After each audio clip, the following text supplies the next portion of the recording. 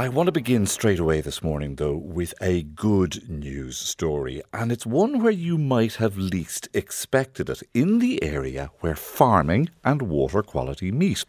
A few weeks ago on the programme, you might remember Dr. Mary Curtin in UL saying that if Countrywide wanted to see what was possible in this area and a place where real change was actually happening, we should pay a visit to North Cork to look at the Duhallow Farming for Blue Dot Catchments project.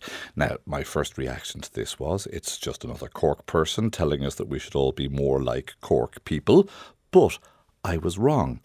The data collected by the EPA shows that right in the middle of intensive dairy farms involved in the scheme, river water quality has improved.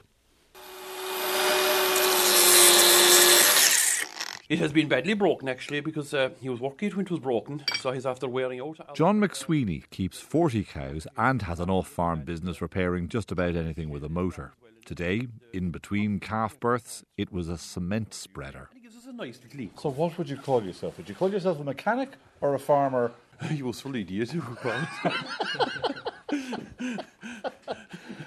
Never be so rude. Never be so rude. Talk to me about the Blue Dot scheme and what it was that persuaded you that it was a good idea for you to get involved. I suppose it's easy to persuade me, because I've been a progressive farmer all along. I was trying to get every inch I could out of the land and try and get as much as I could out of it. I had achieved that, and as I was getting older, then it was the other direction I wanted to go in. I wanted to come back a small bit maybe and put back things the way they were. What was the risk on this farm then that you were trying to address? We're in Lismire, North Cork, and this part of Lismire, there's quite heavy soils. That means that the soils themselves are poorly draining. And what happens then when you get rain is a lot of that rain is going to run off the surface. Mike O'Connor runs the Duhallow Farming for Blue Dot Catchments, which introduced mostly nature-based buffers between manure and rivers on 95 farms.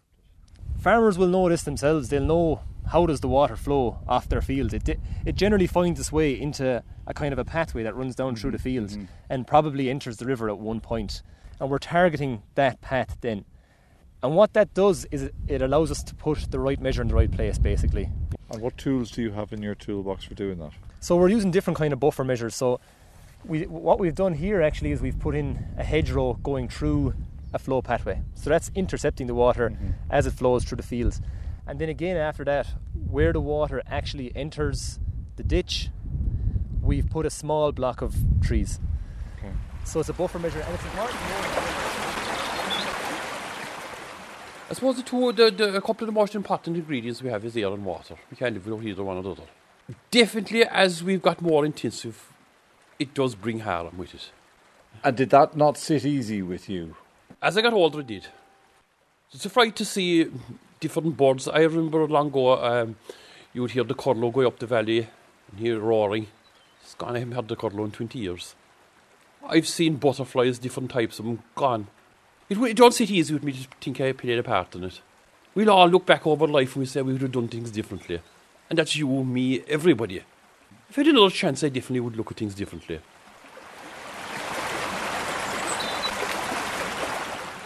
What is surprising is how relatively little time it has taken to see improvements in water quality since the ponds and the hedgerows have been introduced.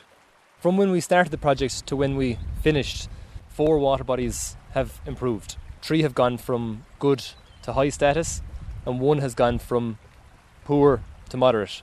So the river that we're on at the moment has actually gone from poor to moderate status. And that's in the space of how many years? That's within 2 monitoring periods, so about 5 years. That's pretty impressive, isn't it? Yeah, it's far above. It's above the national average. Like, that water quality is improving at that level here. So it is a good news story. There are good things happening. Has it changed the conversation around here and the way that people talk to each other about water quality and making sure that they're not polluting? It's a funny thing. People are divided in it. Depends where you are. If you have a lot of borings, you can be between a rock and a hard place. If you have to turn in 100,000 a year into the bank and you have no repayments, there are 2 different places to be. There's pressures. You mightn't have a choice. Expand the herd, drive on. Depends where you are. Depends what you're at. It depends the place you're in. Some people would agree with my system or what I do, and more people would completely disagree with it. What way does the conversation go now? I mean, if you saw a fella out spreading slurry on a day like today and rain like that, do you say to yourself, I don't know what his situation is, I don't know what his repayments are, I'm going to mind my own business and keep my head down? Or do you have a conversation where you say, that might not be the best way to go about doing this? Right, when I see it happening, it's definitely wrong. I don't like it, but I keep my mouth shut. What can you do? These are your friends, your neighbours, who don't get involved.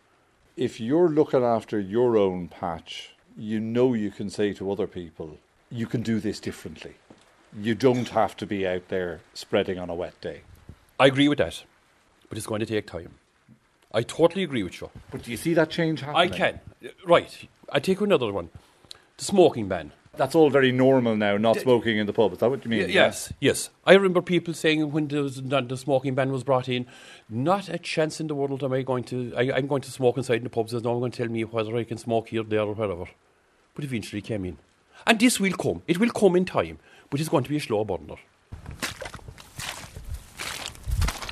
I wanted to see how the scheme was working on a more intensive dairy operation. So Mike took me 20 minutes down the road to Teagasc Buckley and Adele Keating's farm. What's that pond doing, Adele? So it's a sediment pond that we installed possibly 3 years ago, and there's 2 chambers, and the first chamber is to take the sediment. Adele's farm is in a different catchment to John's. Here, in the last 5 years, the water quality has improved from good to high, according to the EPA. You know that Brad Pitt movie, A River Runs Through It? Yeah. That's your farm, isn't it? Without Brad. No insult to your husband. We have a stream going through the middle of the farm, and then at the very north of the farm, then there's the river, which the stream is a tributary But of. steep hills on either side. Yeah, there's no flat fields, it's all sloping.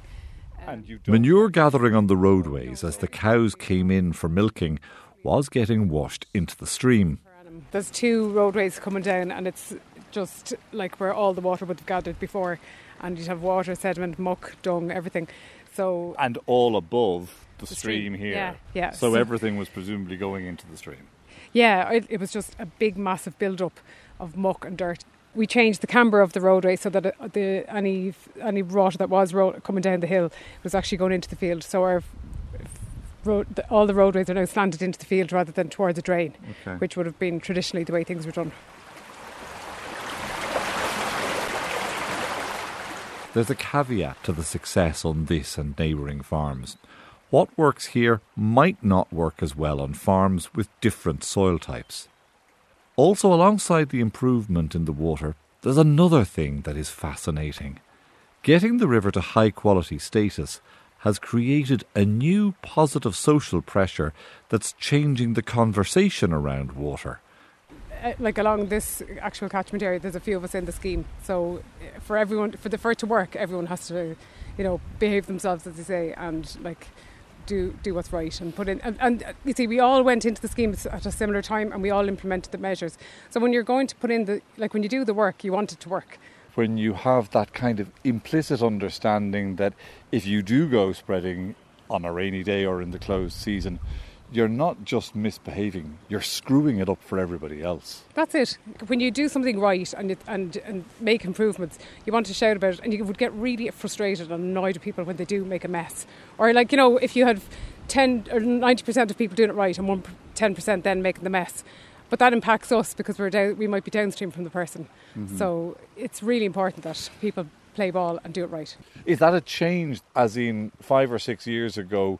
If you saw somebody misbehaving, would you just sigh heavily and mind your own business? Yeah, you would be annoyed at people if you saw them doing stuff that they shouldn't be doing, but necessarily going and, I wouldn't personally report somebody.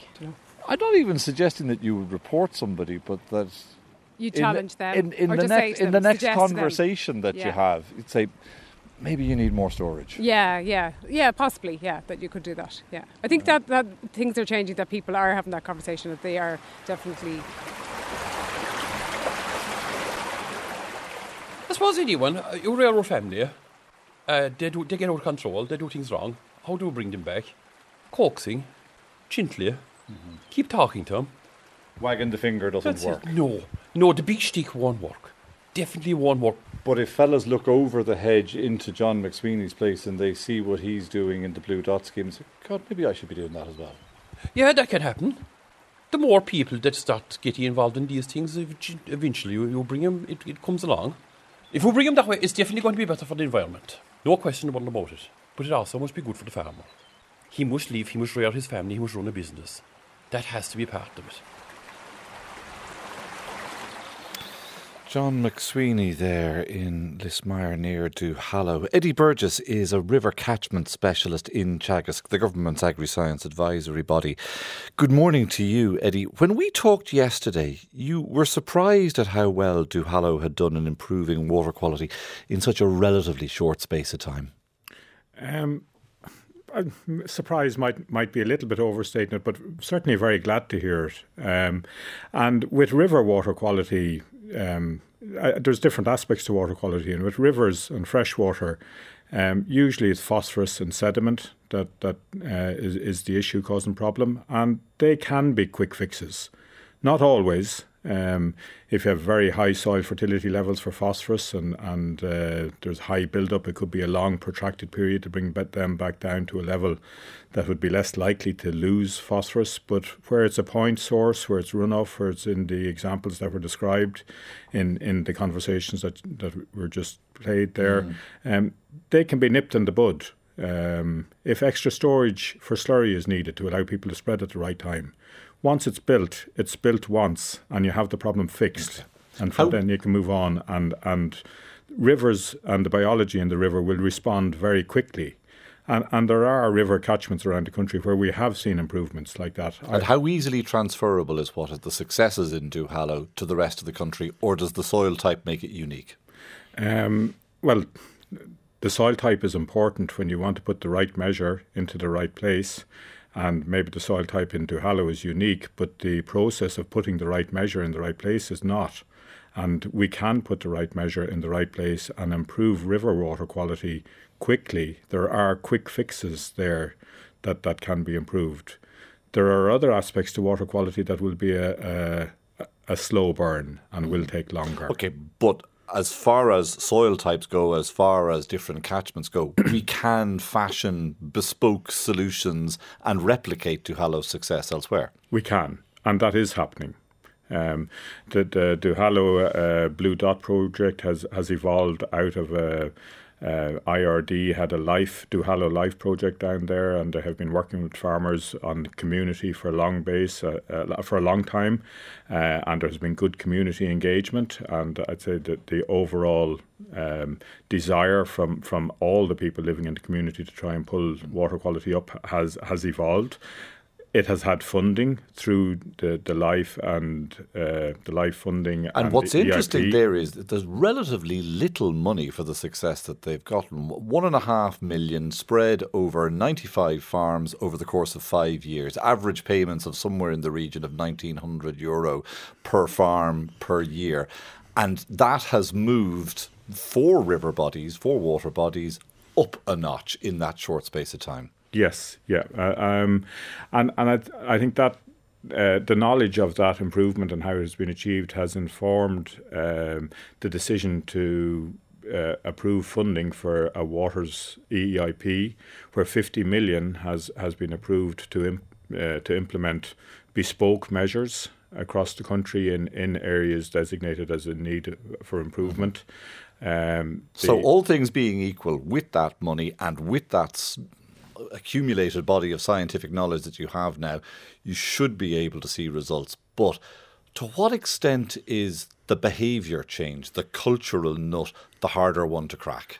There is no doubt the behavioural change and the cultural feeling on it is by far the most difficult part of catchment science to try and pull around. But it is happening. I've been working in this topic in water quality for over 15 years now, and the desire from the farming community, and particularly from the most intensive grass-based farmers, the derogation farmers, which are predominantly dairying, the desire from that sector to improve water quality now is at a level that's not seen in other sectors and at a level that has never been seen before. Now, it's because let's be honest about this now. I mean, altruism might be the motivation, but self-interest is pretty powerful as well. I mean, the thought of losing that derogation should be pushing anybody to embrace this. And that's completely what it is. There's no doubt about that, and those farmers will be very upfront and say that with you, but it is there.